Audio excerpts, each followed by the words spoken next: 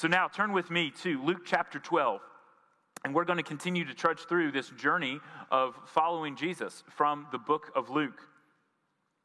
Today we're going to talk about removing obstacles that we all face in our following Jesus, in our growth in following Jesus.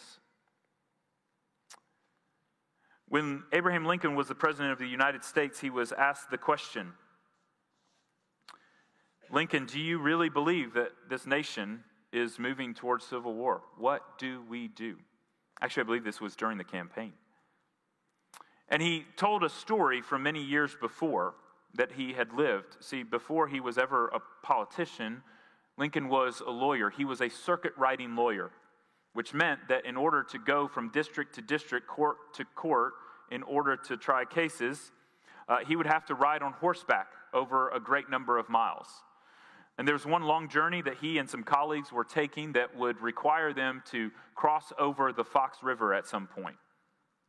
And for a multiple-day journey, they had become anxious over the legend of the Fox River, not knowing how they would be able to cross it, but knowing that it would be difficult, it would be a challenge.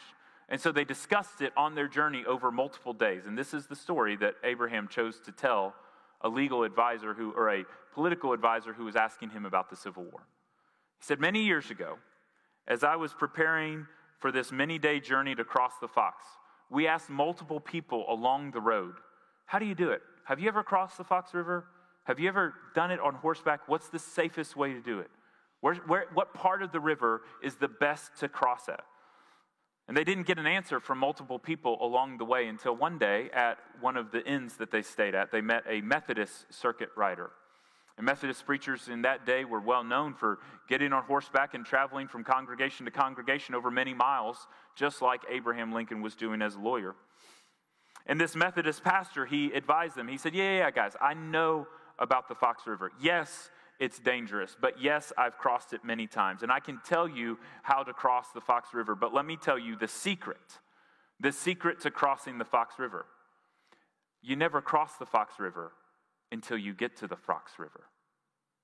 And Lincoln's response to that political advisor was, sufficient for the day is the anxiety of today. We're going to solve today's problems today, and we're going to worry about tomorrow's problems tomorrow. This was a story that Lincoln told multiple times as a way of communicating what Jesus said. Sufficient for the day is its own trouble. Do not be anxious about tomorrow or what tomorrow brings, because the day's got enough trouble for you to worry about on its own. That's our journey for today, is removing obstacles to kingdom growth. And the first one is anxiety. And in Luke chapter 12, what Jesus does in a collection of different sayings that Luke has compiled here for us, he goes through anxiety, material possessions, inactiveness or inaction, and our selfish motivations as ways that we can get in our own way of following Jesus. Obstacles that need to be removed in order to follow Jesus in fullness. And so let's start here in Luke chapter 12, verse 22, and we'll figure out how we live in light of today's troubles without being anxious for tomorrow's challenges. Verse 22, and he, Jesus, said to his disciples, therefore I tell you, do not be anxious about your life, what you will eat, nor about your body, what you will put on. For life is more than food, and the body is more than clothing. Consider the ravens. They neither sow nor reap. They have neither storehouses nor barns, and yet God feeds them. Of how much more value are you than the birds? And which of you, by being anxious, can add a single hour to his span of life? If then you are not able to do as small a thing as that, why are you anxious about the rest? Consider the lilies, how they grow. They neither toil nor spin, yet I tell you, even Solomon in all of his glory was not arrayed as one of these. But if God so clothes the grass, which is alive in the field today and tomorrow is thrown into the oven, how much more will he clothe you, O you of little faith? Do not seek that what you are to eat and what you are to drink, nor be worried. For all the nations of the world seek after these things, and your Father knows that you need them. Instead, seek his kingdom, and these things will be added to you. So the first obstacle to following Jesus, to kingdom growth in this passage, is anxiety. And we need to be very clear about what we mean and what we don't mean when we talk about anxiety. Jesus does say, as Scripture says many times, do not be anxious, or do not fear, or do not worry. And there's a clear scriptural doctrine here where we need realize that for Jesus, it is very, very important for us not to live in fear, not to be overcome by anxiety, and not to be burdened down by worry. And so we ask the question then, well, is anxiety a sin? Is my worry, is that a sin? Jesus connects anxiety in this passage with a lack of faith. And so the question for many of us is, how much do I need to heap guilt on myself for the anxieties and the worries that I face? Well, that's where we need to be clear. Because anxiety is an emotion that we experience in response to tensions or thoughts. And worry is a state of mental distress or agitation that we might experience. But they are thoughts, concerns, emotional responses to potential future occasions.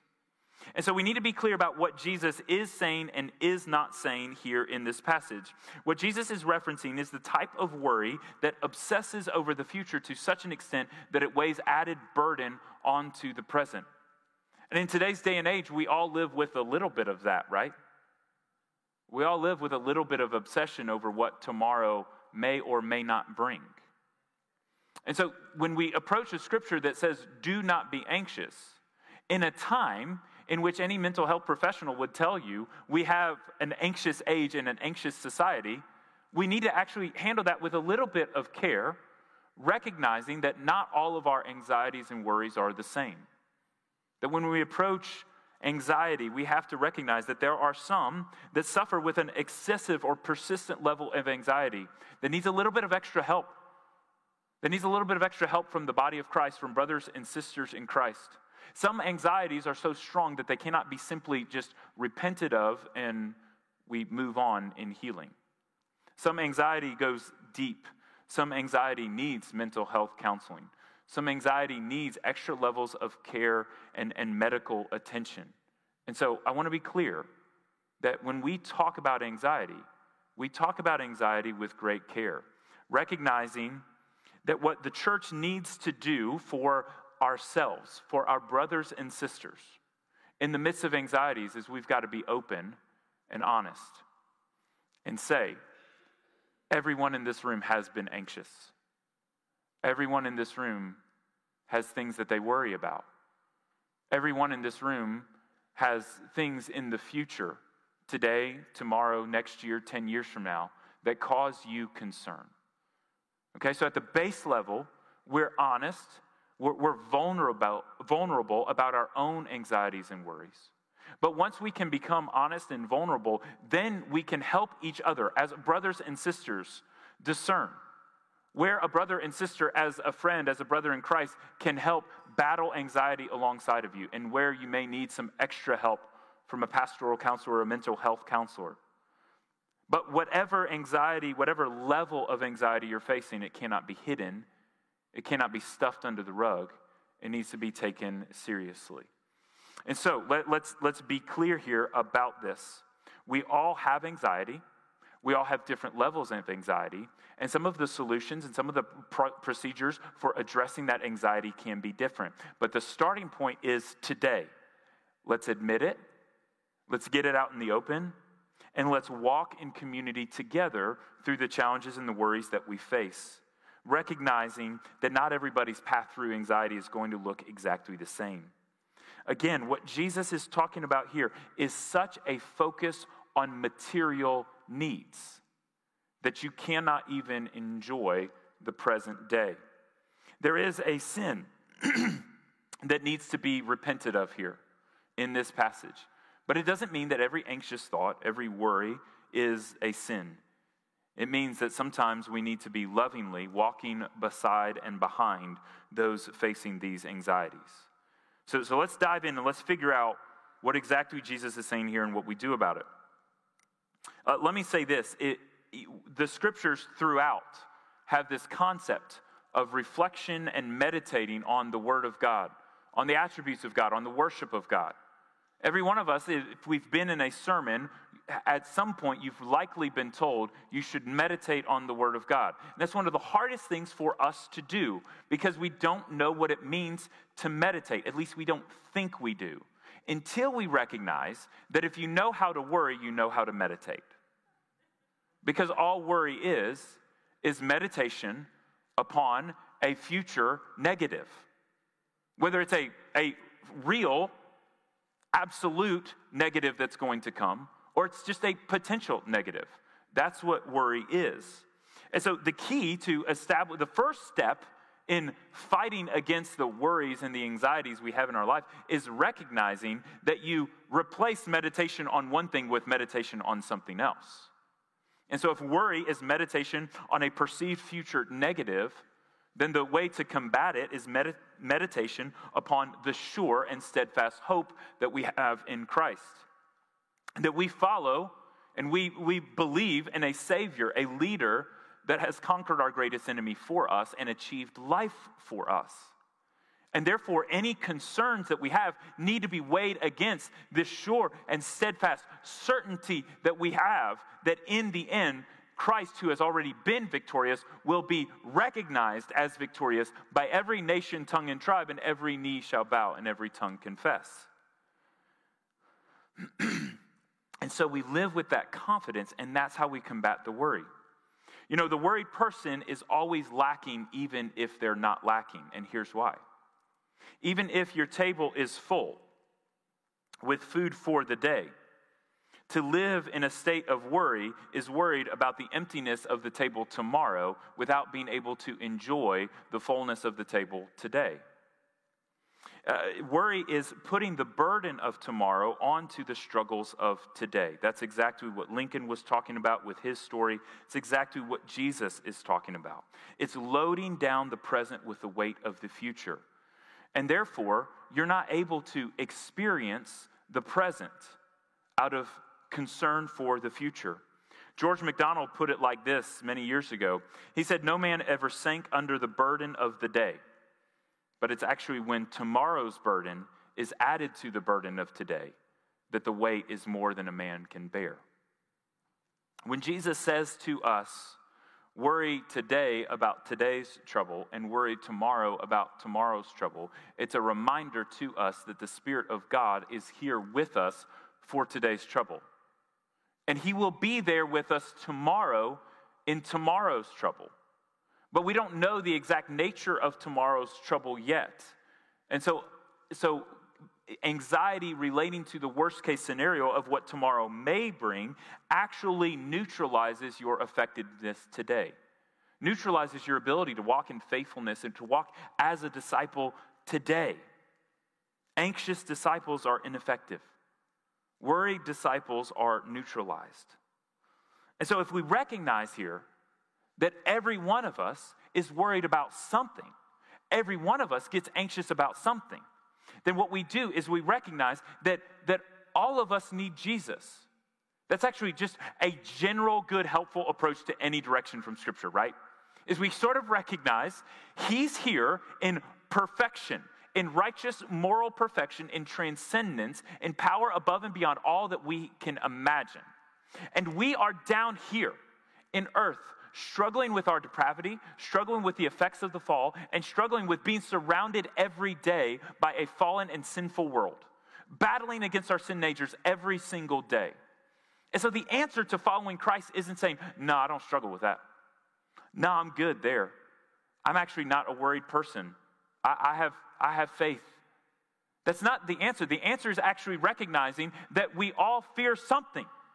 We're all anxious about something. It's just, you might not like what I'm anxious about, and I might not like what you're anxious about. I might think your fear is dumb, and you might think my fear is dumb. But the reality of it is we're all afraid of something. Whether you're worried about your future, your bank account, your kid's future, the future of the country, the future of society, the future of the church. If we really think about the future, there's some level of anxiety that comes for all of us. And so recognizing that we're all broken, we're all in need of a Savior, and we're all in need of miraculous redemption only capable through the power of God, puts us in a place of dependence upon God for provision. And Jesus' priority in this passage is specific to the materialistic worries that his followers are experiencing. See, the first century disciples, they had no mixed messages there. When Jesus said, "Come and follow me," it was very clear. He meant leave your home, leave your stuff behind. In many cases, leave your family behind, leave your livelihood behind, and live in full dependence, not knowing where you're going to find your food for the next day, not knowing where you're going to sleep the next day. Live in ongoing regular dependence. Now, most of us aren't called to live like that. Most of us aren't called to just give up everything and move into an unknown. You know, I said that in the earlier service, and a visiting couple looked at each other and laughed. And I said, "Well, what was that about?" Afterwards, I'd never met them before. It's a sister of a church member.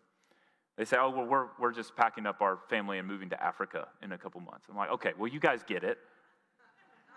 I get it. Some of us do leave everything, pack up, and take 4 kids to Africa. I get it. Some people do that. Most of us aren't called to that level of sacrifice. We go home to we know where we're going to sleep tonight. We go home to the same bed every night. We know that there's food in the refrigerator. We know that there's money in the bank account. We know that basic needs are provided for. But what Jesus is saying to us is that we still have obsessions over the future. You may not be obsessing over, "I don't know if I'll have enough money to buy dinner tonight." But you do have some level of concern for the future. And so for that reason, Jesus brings in 2 examples. And the first one, I think we need to recognize, is actually kind of shocking for Jesus to use. You know, in Matthew, Jesus talks about sparrows. Sparrows are fine. Sparrows aren't offensive. Ravens are offensive. And in Luke, Jesus uses a similar illustration as what he uses in Matthew about sparrows, but in Luke, he's talking about ravens. Ravens are scavengers that eat dead things. By the Mosaic law, they are declared unclean. They're the lowest of the low within God's created order, because they depend on death in order to live, and they scavenge things that other people have killed, and that's how they receive their nutrition. And so when he calls to mind ravens here in verse 24, "Consider the ravens, they neither sow nor reap, they have neither storehouses nor barns, yet God feeds them." He's saying they're not farmers, but they're not even gatherers or storers. Like a squirrel would store up food for a long period of time. The ravens don't even do that. They go out every day and scavenge for that day. And yet God feeds them. How much more value are you than the birds? When he says that, recognize that he's talking about a bird that was considered unclean, disgusting, repulsive according to the Mosaic law. And he says, how much more value are you than they? He is saying, how much more value are you who are created in the image of God than the lowest of the low? He is using an extreme example to make a point. And to make the point that you, as a human being, are the pinnacle of God's creative activity as being created in his image for his purposes and for his glory. Ravens were not created in the image of God. The lilies that he talks about as the next illustration, not created in the image of God. You, yes, you were. Every other human being. Human beings that look like you, human beings that don't look like you. Human beings that have similar backgrounds as you, human beings that don't have similar backgrounds as you. We need to be concerned for every human being on this planet because every human being was created in the image of God. It's a basic biblical doctrine there. And what Jesus is saying here is if you are created in the image of God, you have great confidence in God's provision over you. Don't you think he cares about his most treasured possession? You're his favorite. You're his favorite creation. Not you individually, but all of us are, as God's creation. And so, example 1, the ravens is meant to communicate just the grandeur of God's view of those created in his image. Though we have fallen, though we are sinful, yes, God's plan of redemption and love to bring new life to those that have received him by faith is reconciling the image of God that he placed in each of us. The second example is the lilies. It comes up in verse 27. Consider the lilies, how they grow. They neither toil nor spin. Yet I tell you, Solomon never had clothes like that. That's what he's saying. The richest Israelite in the history of Israel has never had clothes as ornate, as beautiful as the clothes that God created for the flowers that you step on. That's what God is saying. Or that's what Jesus is saying. And so it's a reminder to us, if you're worried about clothes, if you're worried about what you look like, if you're worried about physical appearance, that God's kingdom has higher priorities, and God will provide for us with our basic needs. Now look at verse 31 here. Instead of worrying constantly, instead of being overcome by anxiety with regard to what you're going to eat or what clothes you're going to wear, instead seek his kingdom. Now here's where we can really miss a point significantly here. If we seek his kingdom, these things will be added to you. Here's what that does not mean. It does not mean you give more money to the church, you give more money to some Christian organization, and God is going to bless you financially, and you're going to have all of the greatest material possessions you could imagine. That's not what he's saying. He's not saying, give to his kingdom, and he will give material prosperity to you. What he is saying is, if you seek his kingdom, what you need will be provided for. Now, for some of us, we need the reminder that each and every day, when you sit down and you pray before your meal, it's not an empty activity. When you pray before your meal, you don't do it because that's what mama taught you how to do. You do it out of a clear recognition that that meal is actually provided by God, as is every single meal. And yeah, I know you have a bank account and you paid for it and you cooked it and it was your job that put the money in the bank account. I get that. But understanding what God is saying here to us is understanding that every meal, everything that we have, every item of clothing, every home that we own, every vehicle that we drive ourselves around, and every meal that we sit down to enjoy, no matter who cooked it, no matter who paid for it, no matter where the food came from, everything is a gift that comes from God, that he has provided for us. And so we need that reminder to seek his kingdom and recognize with gratitude and thanksgiving all of the many practical gifts he gives us. But also we need the reminder that as you seek his kingdom, sometimes Christians starve. Sometimes Christians are persecuted. Sometimes Christians are martyred. Sometimes Christians suffer greatly. And so can this verse still be true with that? We know Christians die. We know Christians starve. We know Christians don't always have their basic needs provided for. So is this verse still true? It's a real question we have to ask for ourselves. Verse 31, what Jesus' ultimate point is, if you seek his kingdom and seek your citizenship in his kingdom, then you will recognize that your standing in that kingdom overrides anything that happens in this kingdom. That no matter what anxieties, no matter what trauma, no matter what suffering, no matter what persecution, no matter what lack of food or lack of clothing you experience in this life, he is saying if you seek his kingdom, you will recognize that in his eternal kingdom, you will be provided for. You will be exceedingly, abundantly provided for. What he's doing there is he's drawing your attention away from the material stuff that you want and that you need here. And he's drawing your attention towards your eternal need, the needs of the eternal kingdom. And so what he is saying here is not give money to God's cause and God will give you money so you can live a comfortable life. What he's saying here is if you seek his kingdom, you will recognize that your provision in the eternal kingdom far outweighs your lack of provision here. And your lack of provision here becomes tolerable when you are anchored by the hope of what the eternal kingdom will bring. So that's the first obstacle. And we combat it by recognizing we meditate not on the potential future negatives, but instead we meditate on the sure and steadfast hope we have. And we meditate on what our purpose is in this life of glorifying God and enjoying him forever. Recognize that we have a calling and an opportunity to live out of his image.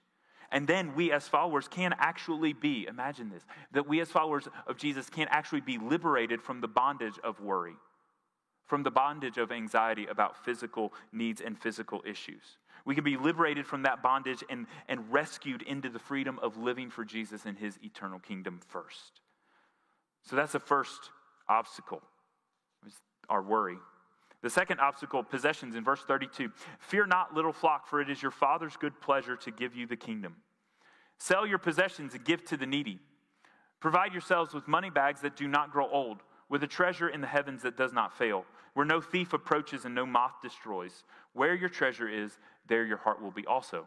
Here's proof that in verse 31, he's not talking about physical provision in this life as much as he's trying to draw your attention towards the great provision we have in the kingdom of God. We want to provide ourselves with treasure, with money bags that do not grow old, a treasure that is in heaven. And so the second obstacle that many of us need to be combating in order to follow Christ most fully is this battle that we have of desiring physical possessions. And again, let's just be real. When I say we all worry about something, we all get anxious about something, let's go ahead and say we all got stuff that we like. We all have material possessions that we really like that we don't want to give up. And it would be a challenge to live with less for any of us. What Jesus is actually going on to say here is that some of us need to sell our possessions and give to the needy. It's not necessarily a calling for all that Christians can't own anything and have to give away everything, but it is a heart posture that we need to be mindful of, that we need to be remembering and thinking about. That those first century disciples literally did give up everything in their livelihood, in their homes, in their families, to go on the road with Jesus. And so when you committed your life to Jesus, however you did it, whether it was praying a prayer in a privacy of your own home with your parents, walking the aisle somewhere, however you did it, when you first came to believe in Jesus and receive the newness of life in Jesus, what you signed up for that day was a journey in which you would cast away everything else for the sake of Christ's kingdom. And maybe you didn't know that's what you were signing up for at the time when you were 5 years old and you signed a card at church. But let me tell you, that's what the life of following Jesus is actually about. It's about sacrificing all. It's about the cross of Christ bids me come and die. It's about giving up everything, taking up your cross to follow Jesus. But today we live in a society that constantly reminds us of how much stuff we need, even when we don't need it. Constantly, we are bombarded with thousands of advertising messages every day. The studies say that thousands of advertising messages, and it could be, you could be facing 10,000, I could be facing 5,000. It depends on our media engagement. But every human being is being bombarded by thousands of messages a day reminding you that you need something, you need to invest in something, you need to buy something else. There's some great need that you didn't know that you do have, and this commercial is here, this ad is here to tell you of the need that you didn't think you have that you actually have. So go and spend money. But in that, we need to recognize that in the midst of all of that bombardment, it brings with it a danger of rewiring our brain around such a desire for need, such a desire for new, shiny, such a desire for something else, to get some dopamine hit of having something new, getting that box from Amazon and opening it up, and it's like when you're an adult, you have to wait till Christmas morning to open packages when you're a kid. But when you're an adult, you can just 2 days, Amazon has it at your house. So it's like Christmas morning every 2 days. I want something new. I push a couple buttons on Amazon. I open it up. I get that dopamine hit anytime I want. And we live in this addiction of new stuff, new clothes, new toys, new devices, new things that we want. And we're constantly bombarded with those messages. And we can lose ourselves in the midst of it. By the way, you want to talk about possessions? There's all this talk now over the great supply chain issues and putting Christmas at risk and putting the delivery of Christmas presents at risk. And right now, 13% of the shipping containers in the world are stuck somewhere, not being able to be processed because of a logjam. And so, supply chains have completely broken down and ports are backed up. And boy, it's really inconvenient for us not to get our stuff in time. And there's going to be millions of people that don't get their Christmas presents on time this year. What are we going to do? Do you think we'll survive? The reality of the world that we face is that we do get anxious about these things because my kid needs that toy because that's what I told him that they were going to get. My kid asked for it, so therefore I need to get it. Or I'm expecting things to work at a certain amount of time, so my possessions become important to me because it's so easy to get and acquire those possessions. When really, Jesus is telling us this is an obstacle. It's in the way. If you want to follow me, you've got to break that chain. You've got to be liberated from your worries. You've got to be liberated from your love of your possessions too. Because your possessions have become idols. Your stuff, your house, your car, whatever, those things become idols that take the place of God to where if you lose them, it will be so traumatic for you. That's when you know it's a problem. When losing a thing, when losing a possession becomes traumatic, you know that your connection to that possession, to that physical thing is too great. So Jesus says, some of you need to give away that stuff for the sake of the poor so that you can pursue treasure that is not based on the possessions of this world. He goes on, it's not just our worries and our possessions that are in the way, it's our lack of action. It's our lack of obedience. Verse 35, stay dressed for action and keep your lamps burning. Be like men who are waiting for their master to come home from the wedding feast, so that they may open the door to him and at once when he comes and knocks. Blessed are those servants who the master finds awake when he comes.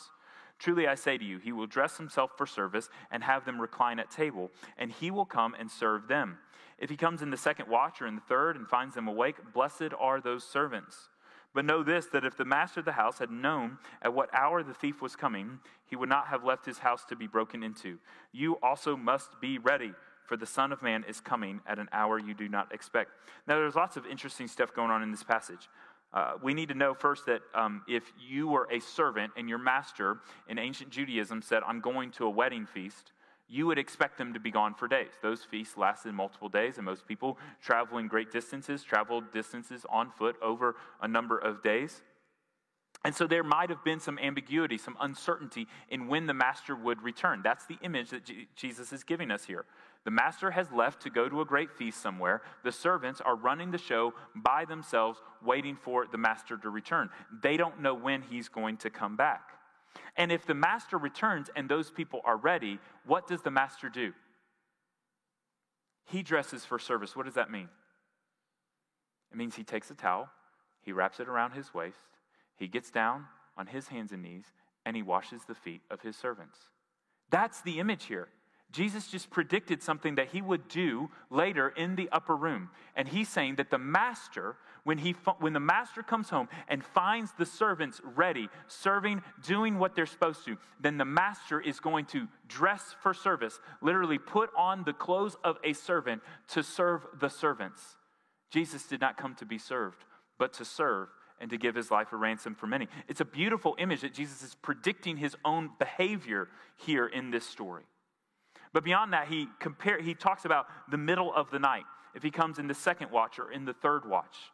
And so this means the middle of the night. The first watch is sort of early evening, right when it becomes dark.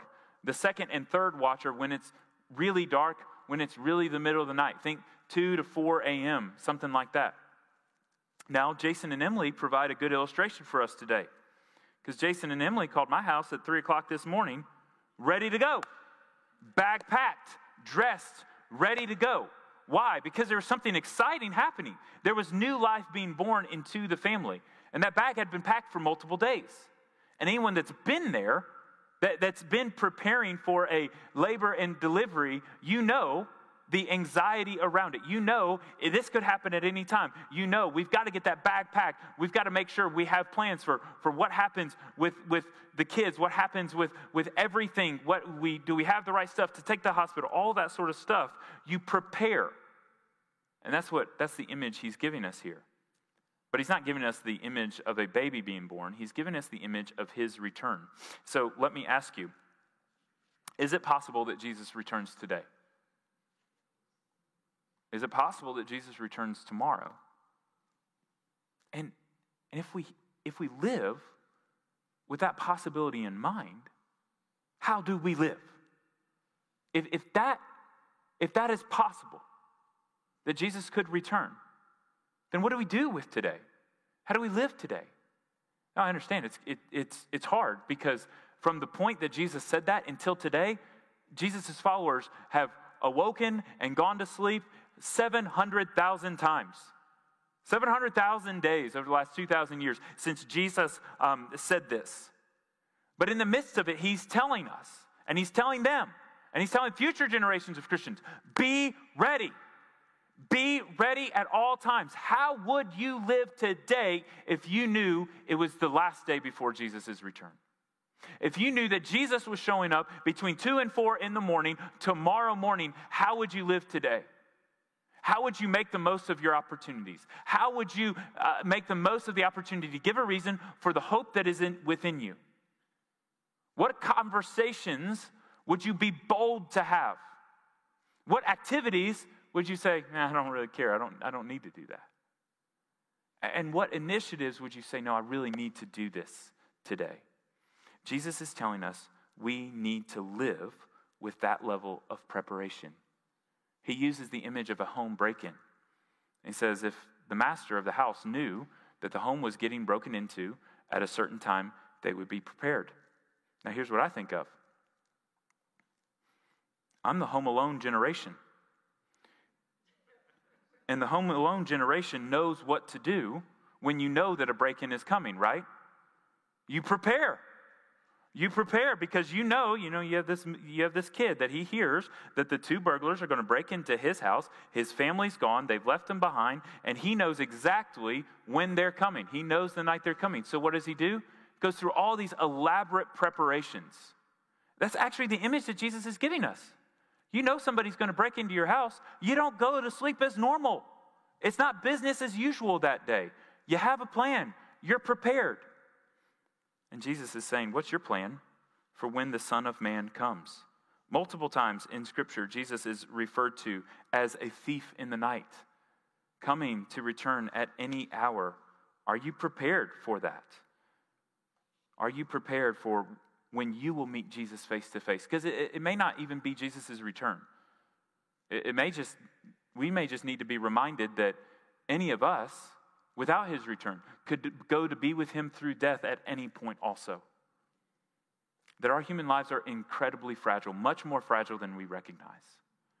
And any of us could at any time be taken home to meet Jesus face to face. And what's the last thing we're going to be doing? What's the last thing that we're going to be thinking? What's the last thing that we're going to be saying? Jesus says, your inaction gets in the way of your growth, gets in the way of your ability to follow me. So be ready.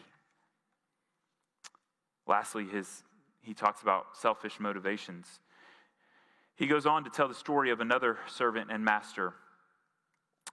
Peter asked the question, Lord, are you telling this parable for us or for everybody? And the Lord said, who is the faithful servant and wise manager whom his master will set over his household to give them their portion of food at the proper time? Blessed is that servant who his master will find so doing when he comes. Truly I say to you, he will set him over all his possessions. But if that servant says to himself, my master is delayed in coming. Now here's the image. There's either a faithful servant who manages the master's household well, or there's the unfaithful servant who lets his power go to his head. That servant says to himself, my master is delayed in coming. So he begins to beat the male and female servants, to eat and drink and get drunk. The master of that servant will come on a day when he does not expect, and at an hour he does not know, and will cut him in pieces and put him with the unfaithful. And that servant who knew his master's will, but did not get ready or act according to his will receive a severe beating. But the one who did not know and did what deserved the beating will receive a light beating. Everyone to whom much was given, of him much will be required. And from him to whom they entrusted much, they will demand the more. So it's a simple image. Jesus is saying there's one approach where the master serves faithfully, the servant serves faithfully, manages the master's household well, and is found being faithful. And therefore, the master comes home and says, well done, good and faithful servant. And there's another scenario in which the servant, while the master is gone, lets the power go to his head.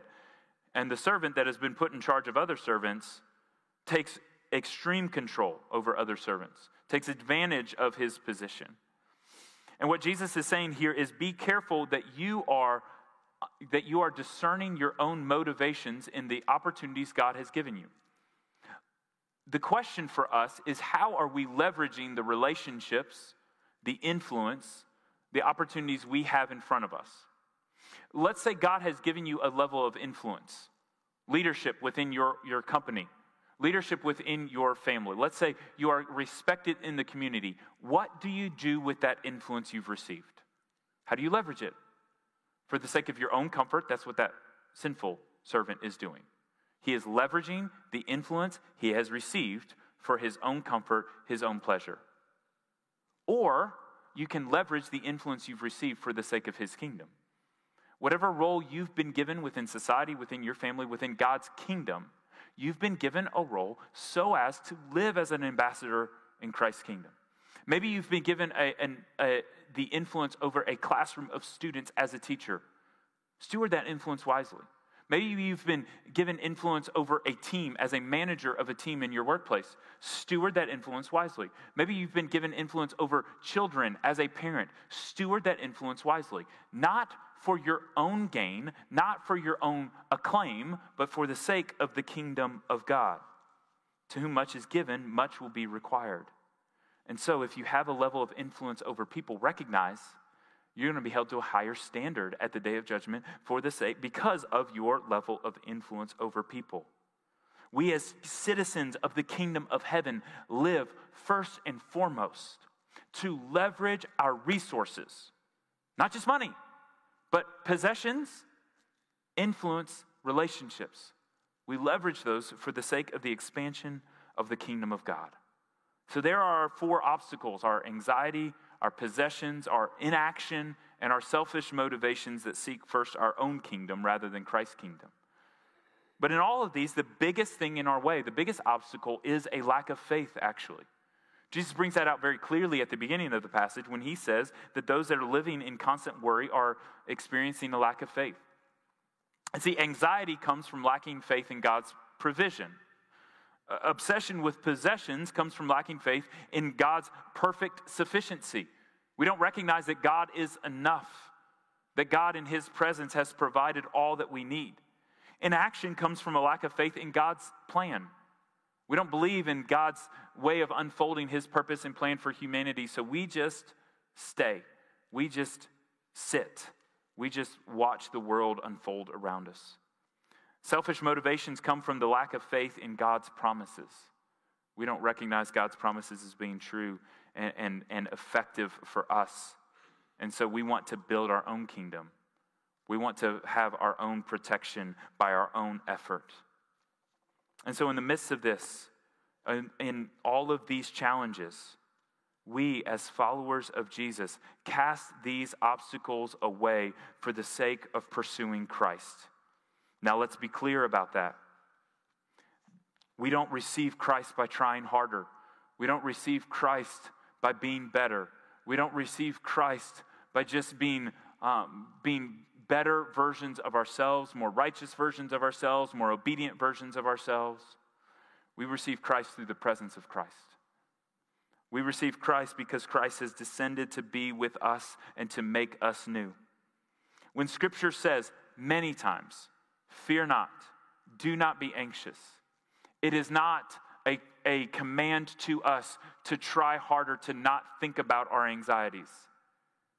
All of the scriptural commands about anxiety and fear come with promises of God's presence. Sometimes it's stated explicitly, sometimes it's stated implicitly by the whole of scriptural narrative. But the reality of it is, when God tells us, fear not, do not be anxious, he is telling us, you can do that because I'm there. Let me prove it to you.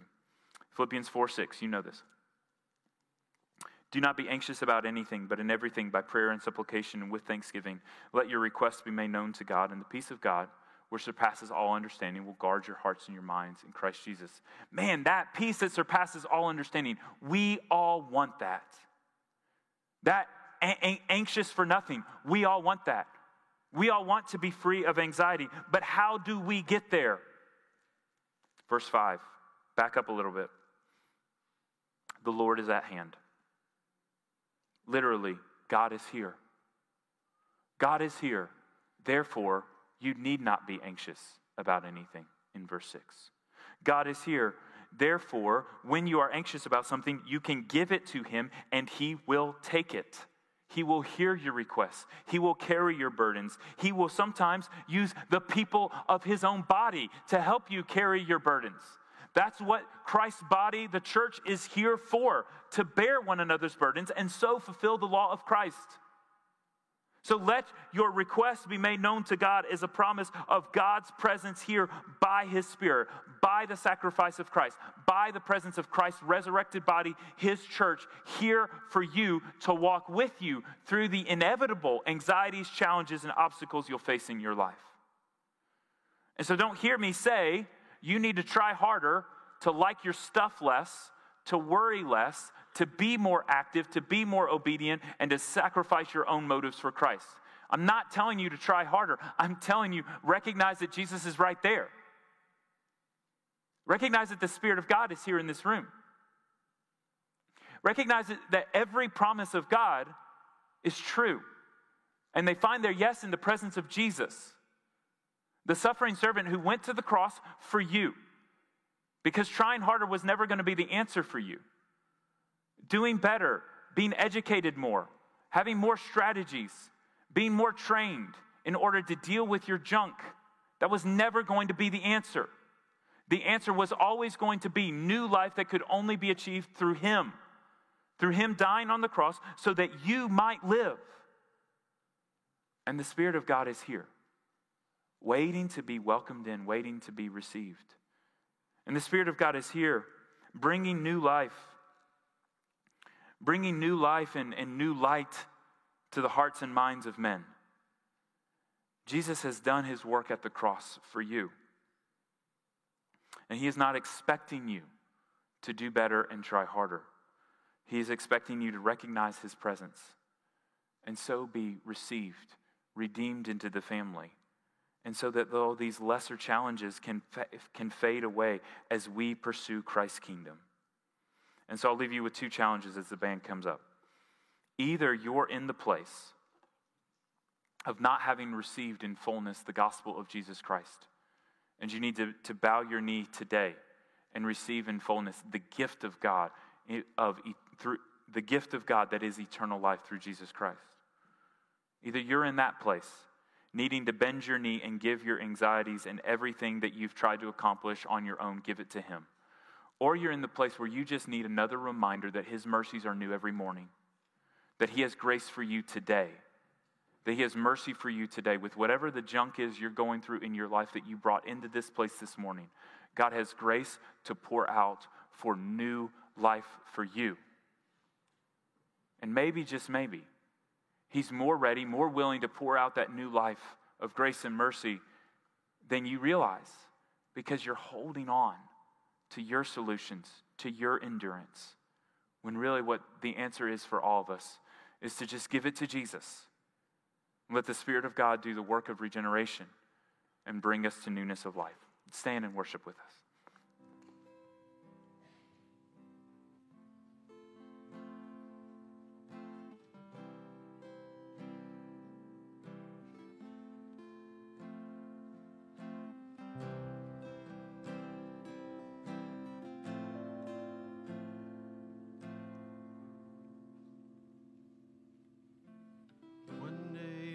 Everything new, Jesus. One day you will bind every wound. The former things shall all pass away. No more tears. One day you'll make sense of it all. Jesus, one day every question resolved, every anxious thought left behind, no more fear. When we all get to heaven,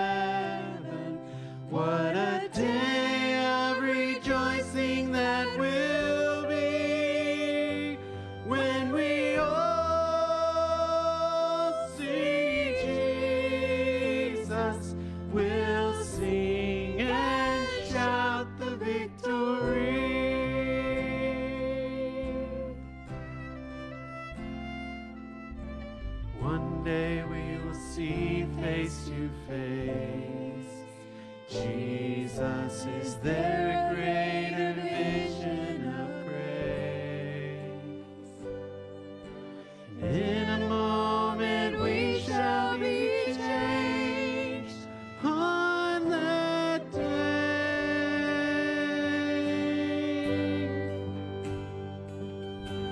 One day we'll be free, free indeed. Jesus, one day all the struggle will cease, and we will see your glory revealed on that day.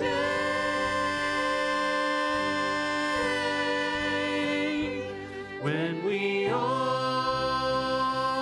get to heaven, what a day of rejoicing that will be. When we all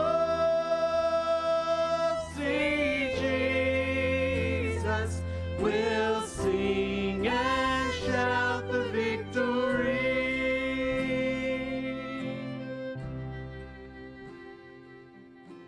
One day we will see face to face.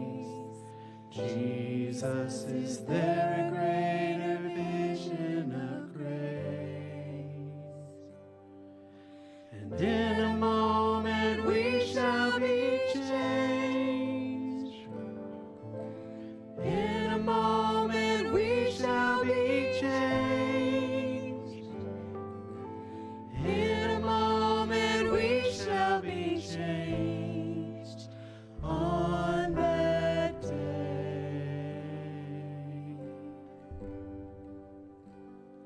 When we all get to heaven, what a day of rejoicing that will be. When we all see Jesus, we'll sing and shout the victory. We'll sing and shout the victory.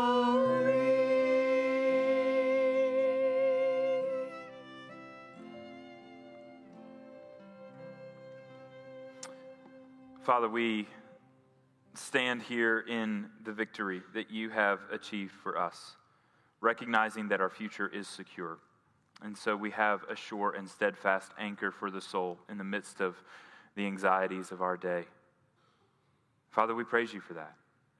Seal that promise in every heart and mind this morning, that new life is only attained through you, that salvation is only accomplished by you at your cross and then freely given through the regenerating work of your Spirit. Father, be with us as we go and give us confidence to live in the light of your glory and as your kingdom citizens. And Father, we thank you. We praise you for the good news of the gospel we have received. In Christ's name we pray. Amen. Now remain standing and receive the blessing of the Lord as we go. The Lord bless you and keep you. The Lord make his face shine upon you and be gracious to you. The Lord lift up his countenance upon you and give you peace. Amen. Go in peace.